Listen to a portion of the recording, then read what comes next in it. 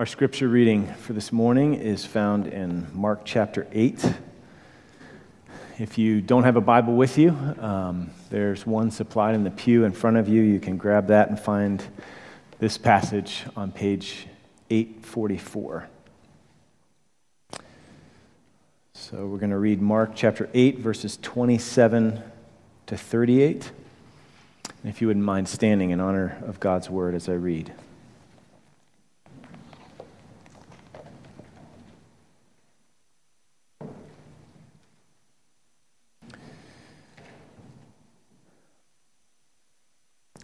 And Jesus went on with his disciples to the villages of Caesarea Philippi. And on the way, he asked his disciples, "Who do people say that I am?" And they told him, "John the Baptist. And others say Elijah, and others one of the prophets." And he asked them, "But who do you say that I am?" Peter answered him, "You are the Christ." And he strictly charged them to tell no one about him. And he began to teach them that the Son of Man must suffer many things and be rejected by the elders and the chief priests and the scribes and be killed, and after 3 days rise again. And he said this plainly. And Peter took him aside and began to rebuke him. But turning and seeing his disciples, he rebuked Peter and said, "Get behind me, Satan, for you are not setting your mind on the things of God, but on the things of man." And calling the crowd to him with his disciples, he said to them, "If anyone would come after me, let him deny himself and take up his cross and follow me. For whoever would save his life will lose it. But whoever loses his life for my sake and the gospel's will save it. For what does it profit a man to gain the whole world and forfeit his soul? For what can a man give in return for his soul? For whoever is ashamed of me and my words in this adulterous and sinful generation, of him will the Son of Man be ashamed when he comes in the glory of his Father with the holy angels." This is God's word. You may be seated. Okay, so we're going to be heading back into Isaiah next week, but this morning, on both Mother's Day and a morning where we're going to be celebrating communion, we're going to look at several texts that are all centered around a common theme. And I want you to think for a minute with me about the fact that the Bible and the Christian life are full of paradoxes. Okay, that is the plural of paradox, just in case you're wondering. I double-checked. So a paradox is a statement that is seemingly contradictory or opposed to common sense, and yet it is perhaps true. Okay, so there's lots of this in Christian life. The first will be last, the last will be first. Whoever wants to be great in the kingdom must be slave of all. Comfort is experienced in and through pain and suffering. Humility is the path to glory, and humility is glorious. And glory is manifest through shame. There's lots of this in the Bible. Strength is found in weakness. Power is expressed through weakness. Wisdom is found in foolishness, the foolishness of the cross. So paradoxes are not just these kind of intellectual curiosities that are kind of fun to bat around. The fact that they seem contradictory can mean that in our experience, they run against the grain of our souls. Okay, they can seem impossible to us. For instance, for most people who are not uniquely gifted or trained as an actor or an actress, the call to exhibit genuine emotion on cue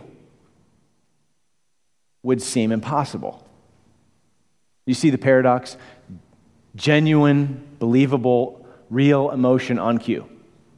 How's that possible? Okay, so the paradox of that seems like, at least for the non-actor types like me, that would seem impossible. How do you do that? Well, there is a paradox at the heart of the Christian life that we're going to consider this morning, and it quite often cuts against the grain of our souls. But we need to learn the deep wisdom of this paradox, and we need to learn to live it out. And that paradox can be summarized like this: you can only gain your life by losing your life. Okay, so let's look together back at Mark chapter 8, the text that we read for the scripture reading. And then we'll see some other texts that fall in line with this theme, kind of have sympathetic vibrations with Mark 8. So first point, dying to live. We'll just read verses 34 and 35 again. So Jesus called the crowd to him with his disciples, and he said to them, if anyone would or wants to come after me, let him deny himself and take up his cross and follow me. For whoever wants to save his life will lose it. But whoever loses his life for my sake and the gospel's will save it. So what does it mean to deny yourself? Well, there's another denial in the Gospel of Mark that sheds some light on what this denial means, what it looks like. Anybody thinking what I'm thinking? Remember Peter? It's actually the same term. If you were to flip ahead to chapter 14, you don't have to look there, but he denied Jesus 3 times. Okay? That is a picture of the opposite of denying yourself and taking up your cross and following Jesus. It's the opposite of losing your life for Jesus' sake and the gospel. So Peter, instead of doing that, he denied Jesus because he wanted to save his life. Had he continued on that path, he would have forfeited his life, his soul, forever. But thankfully, Jesus is able to save and restore turncoats like Peter and like you and me, okay? So that's just a picture of this denying yourself language in Mark 8. But what does it mean to take up your cross and follow him? Well, again, taking up a cross is a one-way journey. Okay, if you take up a cross, you're heading to die. You're not coming back. Okay, you are going to die. And even though you're going to die, you're not coming back, still with the nature of our selfishness and our hearts and how it just keeps cropping back up, this denial, this taking up our cross is not a once and done sort of thing. It's more like a daily rhythm of life. So listen to a guy named Cornelius Plantinga. He described this rhythm like this. He says, everybody wants liberty. The problem is that everybody wants it on his own terms. But salvation doesn't work that way. God doesn't save people from slavery, from addiction, from sin and shame, and then cut them loose to do what they want, because without the guidance of God, doing what we want is a recipe for falling right back into slavery. So to prevent a relapse, God preserves those who die and rise with Christ in baptism and who respond to their faith with baptism. How? The Spirit of God empowers believers to keep the rhythm going where dying and rising are concerned. Yielding to the Spirit of God, a believer seeks the death of her old self and the resurrection of her new self. That is, she puts her arrogance to death and raises her humility to life. She puts envy to death and raises gratitude to life. She puts rage to death and raises gentleness to life. When she breaks this good rhythm for a time, she confesses her sins, which is another form of dying, because it kills us to admit we are in the wrong. What's wonderful is that when a person goes through the little death of confession to imitate Jesus' big death at Golgotha, she also rises toward new life, like Jesus walking out of his tomb. Confession of sin is an enormously freeing thing to do. Once reformed, a Christian life needs continual reformation. Even our reforms need reforming, and especially when we grow proud of them or despairing of them. And the central rhythm of reform is dying and rising with Christ, practiced over and over till it becomes a way of being. Okay, so to follow Jesus, this is the power of the cross and the power of the resurrection at work in our lives over and over and over again. Yes, in a decisive way when we're converted, when we become Christians, when we die to that old way of life and we come alive to Jesus for the first time, but we continue on that path over and over and over again. It's lots of little deaths and lots of little resurrections until the day of the final death and the final resurrection. Okay, so just by the way, this pattern, this is actually how you get ready to die. By practice. By lots of little deaths and lots of little resurrections.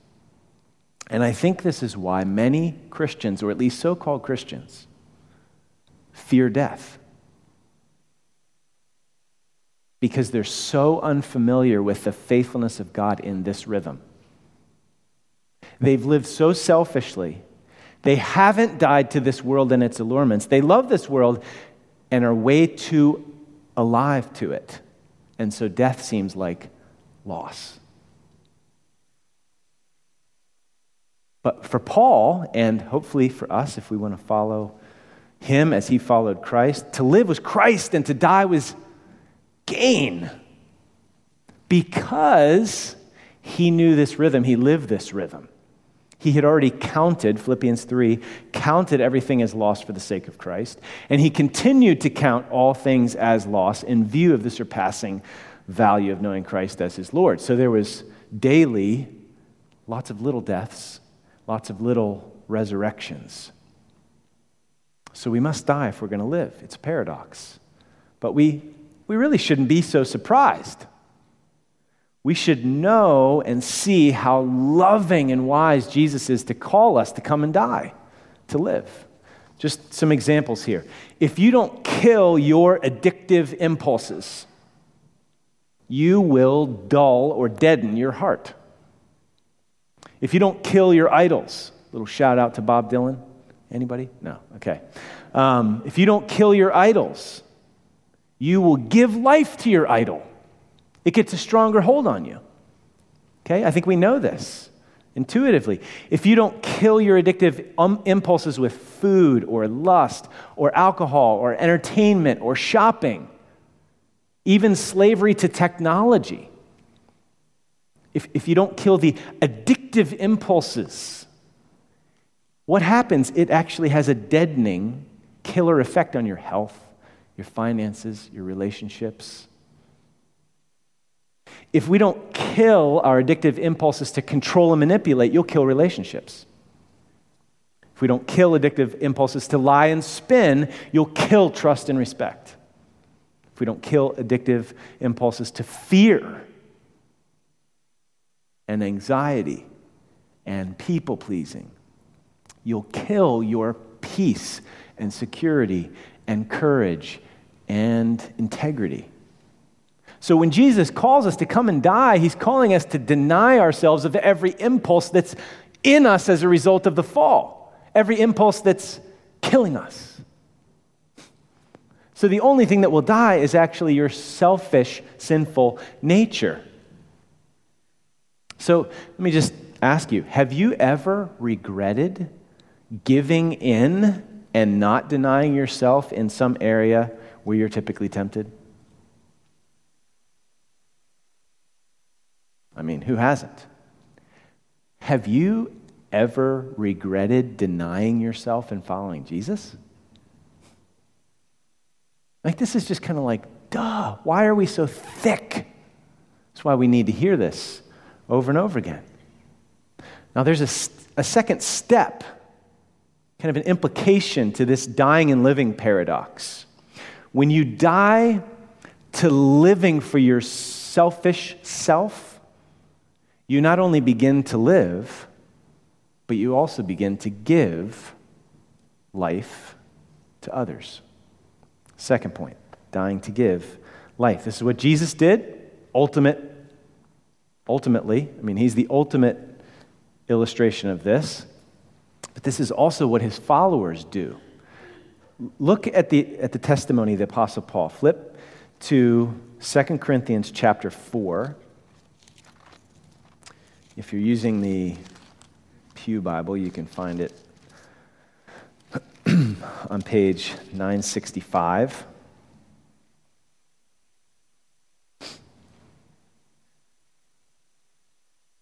Jesus gave himself as a ransom for many.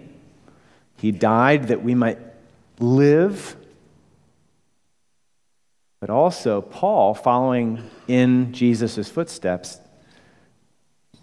he didn't die for people in the same way that Jesus did, but there still is a way in which we imitate Jesus.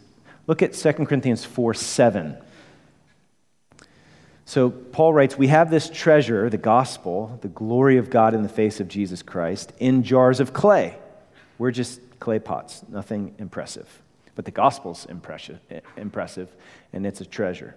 So we have this treasure in jars of clay to show that the surpassing power belongs to God and not to us. We are afflicted in every way, but not crushed. Perplexed, but not driven to despair. Persecuted, but not forsaken. Struck down, but not destroyed. Always carrying in the body the death of Jesus, so that the life of Jesus may also be manifested in our bodies. For we who live are always being given over to death for Jesus' sake, so that the life of Jesus also may be manifested in our mortal flesh. So death is at work in us, but life in you. So look at verse 11. What does it mean to be given over to death for Jesus' sake? Again, these are little deaths. Paul was oftentimes led into suffering for the sake of the gospel, for the sake of loving other people with the gospel. It's actually parallel to Mark 8, what we just looked at. If you lose your life for my sake and the gospel's, for the sake of sharing the gospel with others, for the sake of loving others, that sacrifice of love that's costly.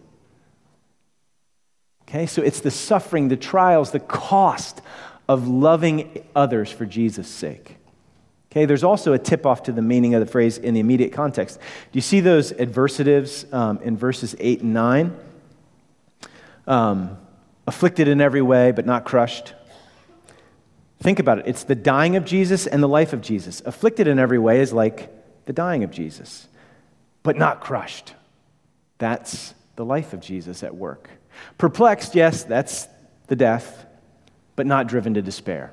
I'm still alive. Struck down, that's the death, but not destroyed. Always carrying in the body the death of Jesus so that the life of Jesus may be manifested in our bodies. Okay, or you don't have to turn there, but a little bit later in 2 Corinthians chapter 13, verse 9, he said, for we are glad when we are weak and you are strong. We'll gladly suffer and become weak so that you can be strengthened by God's grace. That's what happens when you're following Jesus. It's not just that you die and live, but you die so that you can give life to other people. So yes, if you're going to follow Jesus, you'll come and die. You'll die to your selfish desires. You'll not live for your own comfort. You will live to bring true comfort to others. You won't live to avoid suffering. You will live to move toward suffering and alleviate it. So when you understand that this is God's MO, like this is how God works, then we're going to stop begrudging and resenting and running from and resisting daily death. No more self-pity. No more woe is me. No more big stage size. All my suffering, make sure somebody sees this. No, Paul says, I'll most gladly spend and be spent for your sake because my death means life in you. Death is at work in us, but life is at work in you. Let me read a little more of that Plantinga quote that I read from earlier. Take compassion as an example of dying and rising. A compassionate Christian feels distress at another's suffering and wants to relieve it. His willingness to weep with those who weep represents the death of scorn. He made his own bed, let him lie in it. And it represents the death of aloofness. Why should I care about people tortured by a military dictator in some country I can't even pronounce? Compassion represents the death of our old self with its emotional stinginess and the birth of our new self with its emotional generosity. The compassionate person unites with Jesus Christ in losing his life to find it by getting out of his shell and into the full range of the world's joys and sorrows. So this is when the grace of God is operative in us. When we believe these promises, we will gladly die so that we can really live. We will gladly die so that we can give life to others. One little additional bit here on that planting a quote. Meanwhile, the recipient of compassion gains vitality too. Love vivifies us. If the givers and receivers of compassion are believers, they will connect their exchange to the suffering love of the Son of God, who did not remain aloof, but made himself vulnerable for us and for our salvation. Now, sadly, the opposite is true. And again, I think we know this. If you allow an emotional spark with a coworker to remain alive, and certainly if you feed it, if you give it life, you will deaden your marriage. If you kill it, you will breathe life into your marriage. Or if you allow a sense of entitlement to live, or you feed it, it will kill love and deaden relationships. Or if you allow a grudge or bitterness to live, and if you feed it, if you allow revenge or retaliation or the desire for a pound of flesh, make them pay. If you feed that, you're going to bring death into these relationships. Or if you're simply just lazy and indifferent or passive, like, I hated seeing this in others, and I see it sometimes in me, and I hate it, where I'm so focused on what I need to do if I push off my kids. If I operate like that over and over and over again, what am I going to do? I'm going to deaden those relationships. I'm going to kill them. And it could just be laziness, indifference, or passivity. Selfishness, okay? So remember that pattern and rhythm idea. When these things are given life time and again, they become who we are. And we feel like we can't do otherwise. It feels impossible. So you can see how idols kill. Even though they promise life, they bring death. And so that's why it's so loving for Jesus to say, he bids us come and die so that we may live and so that we may give life. Okay? So, what's dead? What relationships are dead in your life right now that the Lord may be calling you to come and die so that you can live, so that you can breathe life into that relationship? Is it your marriage? Is it your family? Are there some family relationships? Some things you need to die to, and you need to be raised to life by the power of the resurrection, the Spirit of God working in you? How about your home group? Is there some deadness there? Do you see how if you selfishly, well, it's the way it always is, or nobody seems to be reaching out to me. What if you die and give life as his resurrection power is at work in you to pour out grace and love and sacrificial care and service to others? How about your neighbors who need to know Jesus? I mean, how do people who are dead in their sins come alive?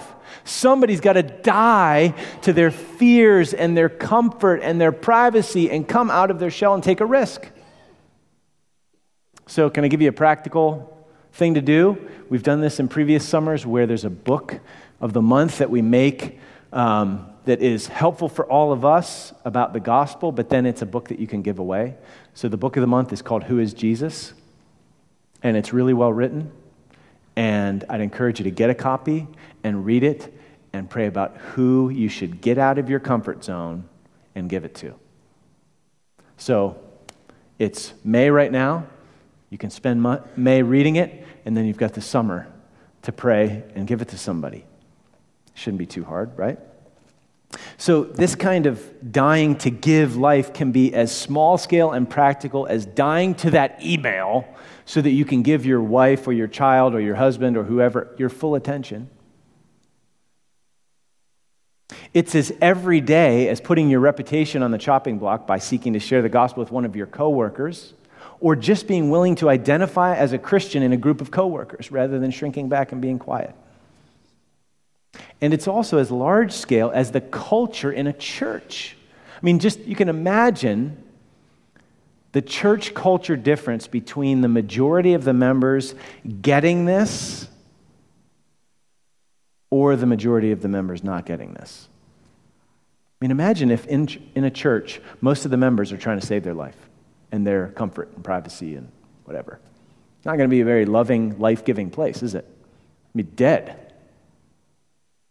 So this is a call to die, to live, and it's a call to die, to give life. And this is a daily call. Point 3, we read in Mark 8, if anyone wants to come after me, deny himself, take up his cross, and follow Jesus.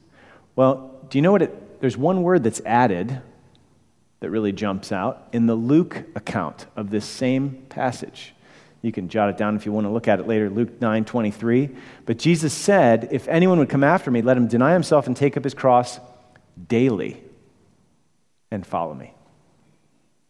Okay, so again, this isn't a once and done thing. Paul lived this. Listen to what he said in 1 Corinthians 15. He said, if the dead are not raised at all, why are we in danger every hour? Why am I risking my life? I die every day, he said. If the dead are not raised, let us eat and drink, for tomorrow we die. Or how about Galatians 2:20? I have been crucified with Christ. It is no longer I who live, but Christ who lives in me. And the life I now live in the flesh, I live by faith in the Son of God who loved me and gave himself for me. It's this regular, daily thing. Paul wanted to be dead to the right things so that he would be alive to the right things. And again, if we know our hearts, if we know sin, I mean, if you think Steven Seagal is hard to kill, sin is much harder to kill. Okay? It's like hot, smoldering coals that come to life if given just a little bit of fuel. Or remember that whack-a-mole game? Okay, cultural references. Forget those. So it's this little stupid mole. It's like what do they call it? Arcade game or something? This thing just pops up and you have this hammer and you just whack it and it keeps popping up everywhere. It's kind of like sin. It just keeps, you kill it, it's alive again, it's alive again. It rears its ugly head over and over and over. And so daily discipleship is daily mortifying and daily vivifying. Dying, putting our selfishness to death, denying ourselves, taking up our cross and following Jesus so that we can really live.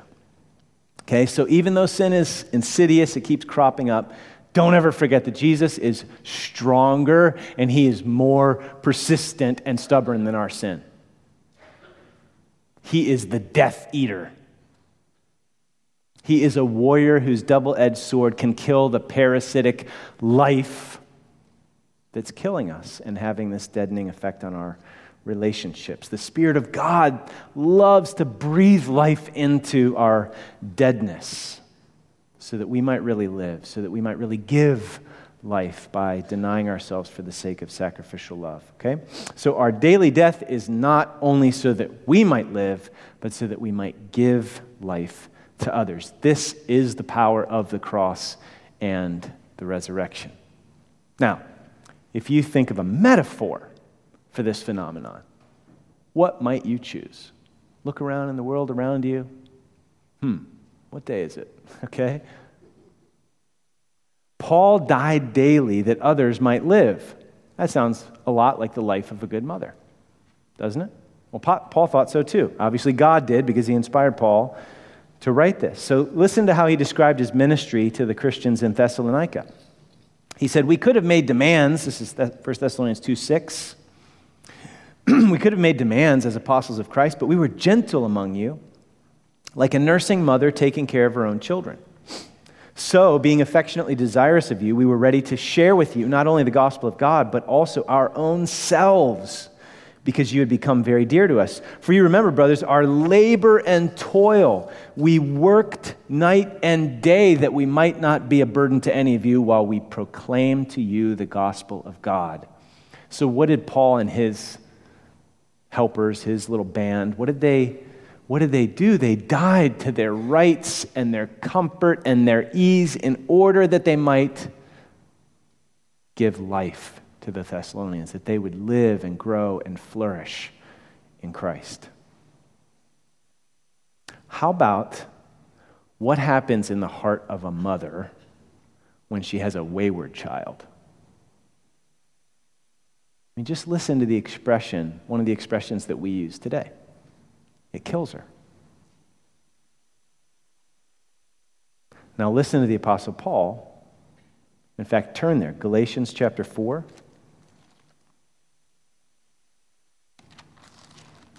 It's on page 974. Listen to the Apostle Paul talk to the Galatians along these lines.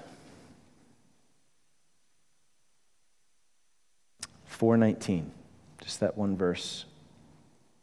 My little children, for whom I am again in the anguish of childbirth until Christ is formed in you.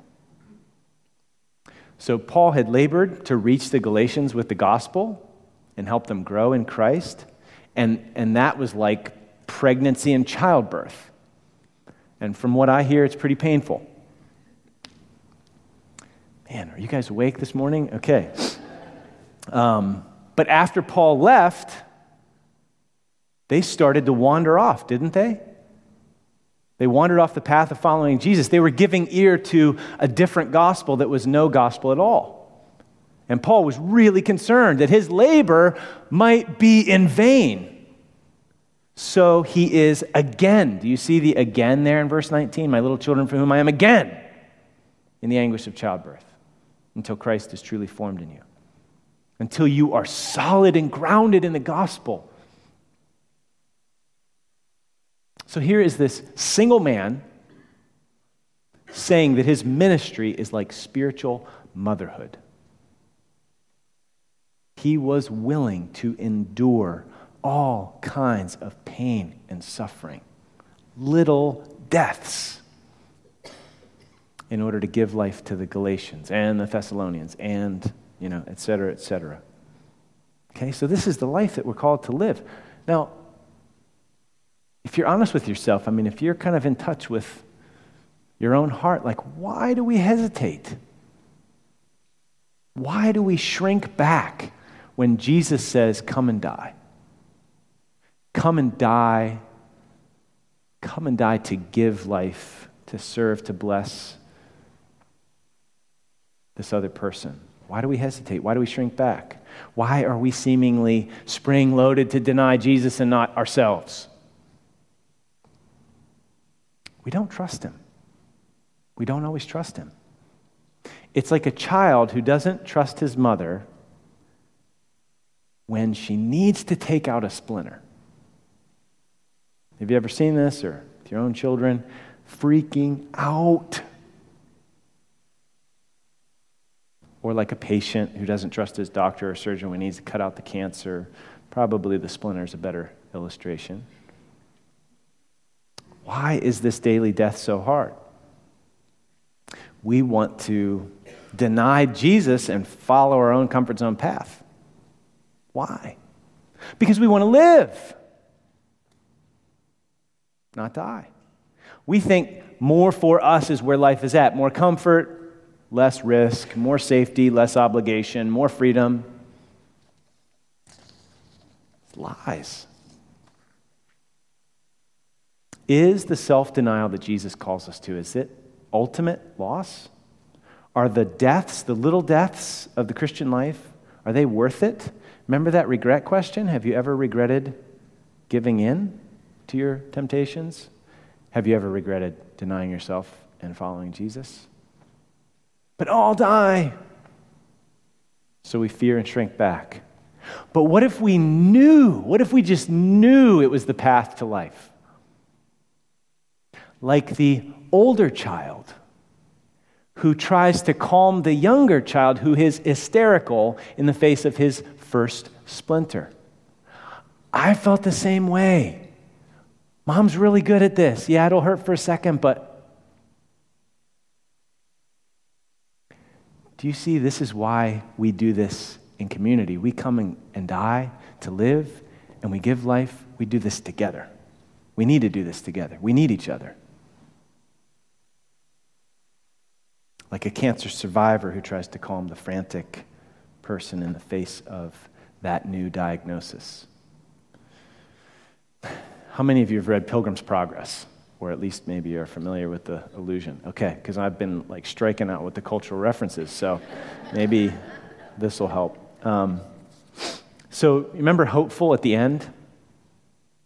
I mean, what if we really knew it was the path to life? Hopeful, in the end of Pilgrim's Progress, they're coming to the river, which is representative of death. It's this allegory of the Christian life, okay? So they've got to cross the river if they're going to get to the celestial city. You just have to. There's no other way.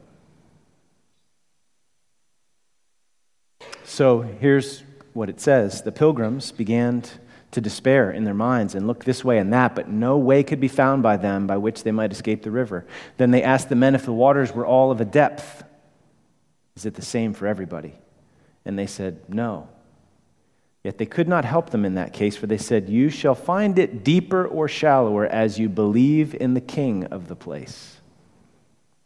They then addressed themselves to the water, and entering, Christian began to sink. And crying out to his good friend Hopeful, he said, I sink in deep waters, the billows go over my head, all his waves go over me. Then said the other, be of good cheer, my brother. I feel the bottom, and it is good. Well, guess what? There's one even better than Hopeful, who has been there and back again. And I'm not talking about Bilbo Baggins, okay? So the proof that these promises are true, that there is life on the other side of death, you don't have to fear and shrink back from that call to come and die. The proof that these promises are true is in the pioneer who died and rose again. He's the one who said, I am the resurrection and the life. Whoever believes in me, though he die, yet shall he live. And whoever lives and believes in me will never die. Do you believe this? That's not just a once and done question answered. That's an everyday. If this daily death is an everyday, do you believe this? You're going to trust me? Yeah, it's going to be costly. But do you want to really live? Do you want to give life? Hebrews 12, that race. Since we're surrounded by so great a cloud of witnesses, this is a cloud of witnesses that died to live. And they finished their course. So they have stuff to say to us. They're preaching to us. Let us also lay aside every weight and sin which clings so closely. Throw off the stuff that's killing us. Let us run with endurance the race that's set before us on the Calvary road of daily death and daily being raised by the power of the resurrection, by the Spirit of God, looking to Jesus, the pioneer and perfecter of our faith, who for the joy that was set before him endured the cross, despising the shame, and he is seated at the right hand of the throne of God. So the fact that he is alive is doubly the proof for us. So our living Savior is proof that it is the path to life. Just as Jesus was raised from the dead, we will be raised. The ultimate death and resurrection, but also all the little deaths and resurrections. There will be resurrection power grace on the other side of that risk of love. you can trust him. And our living Savior died to make this the path of life. And he was raised, proving that he's as good as his word. So, as we come to the table, where are you at? Have you been trying to save your life? Are you afraid to yield and die and follow Jesus? Have you been shrinking back from dying to live, dying to give life? Good news. Jesus loves to restore deniers like Peter. And he can give grace. He died to give grace so that we can be empowered to deny ourselves, take up our cross, and follow him, so that we can die, so that we really live. He wants us to really live. And he can give us the grace. Maybe there's some new obedience, some risk he wants you to take, and you are so afraid to do it. I'm going to die. And he's saying, trust me. Trust me, I'm alive. And the fact that I'm alive is proof that there's going to be resurrection power for you in this call to come and die on this path. So I encourage you to just take a few moments and examine your hearts and where you need to repent, where you need to say, Lord, I want to die to these things. These things are way too alive. They've got too much hold on me. I want to be alive to you. Let the Lord deal with you there and give you grace for this rhythm of death and life. And then examine your relationships and your kind of posture toward others. Am I kind of shrinking in on myself, turning in on myself, trying to save my life? Or am I most gladly willing to spend and be spent for the sake of others? Let's pray.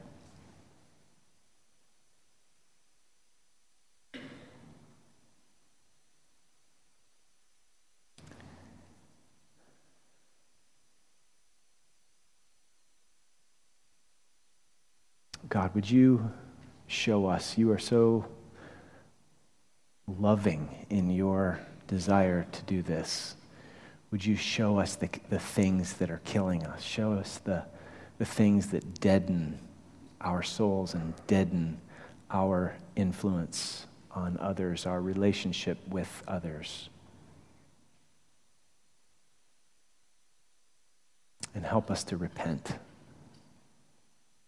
and trust in you, the life giver, who gave his life so that we could really live and so that we could give life to others, imitating you. Please help us to be honest with ourselves and honest with you. And I pray that you would raise faith and hope and love and confidence and courage to life. In Jesus' name, amen.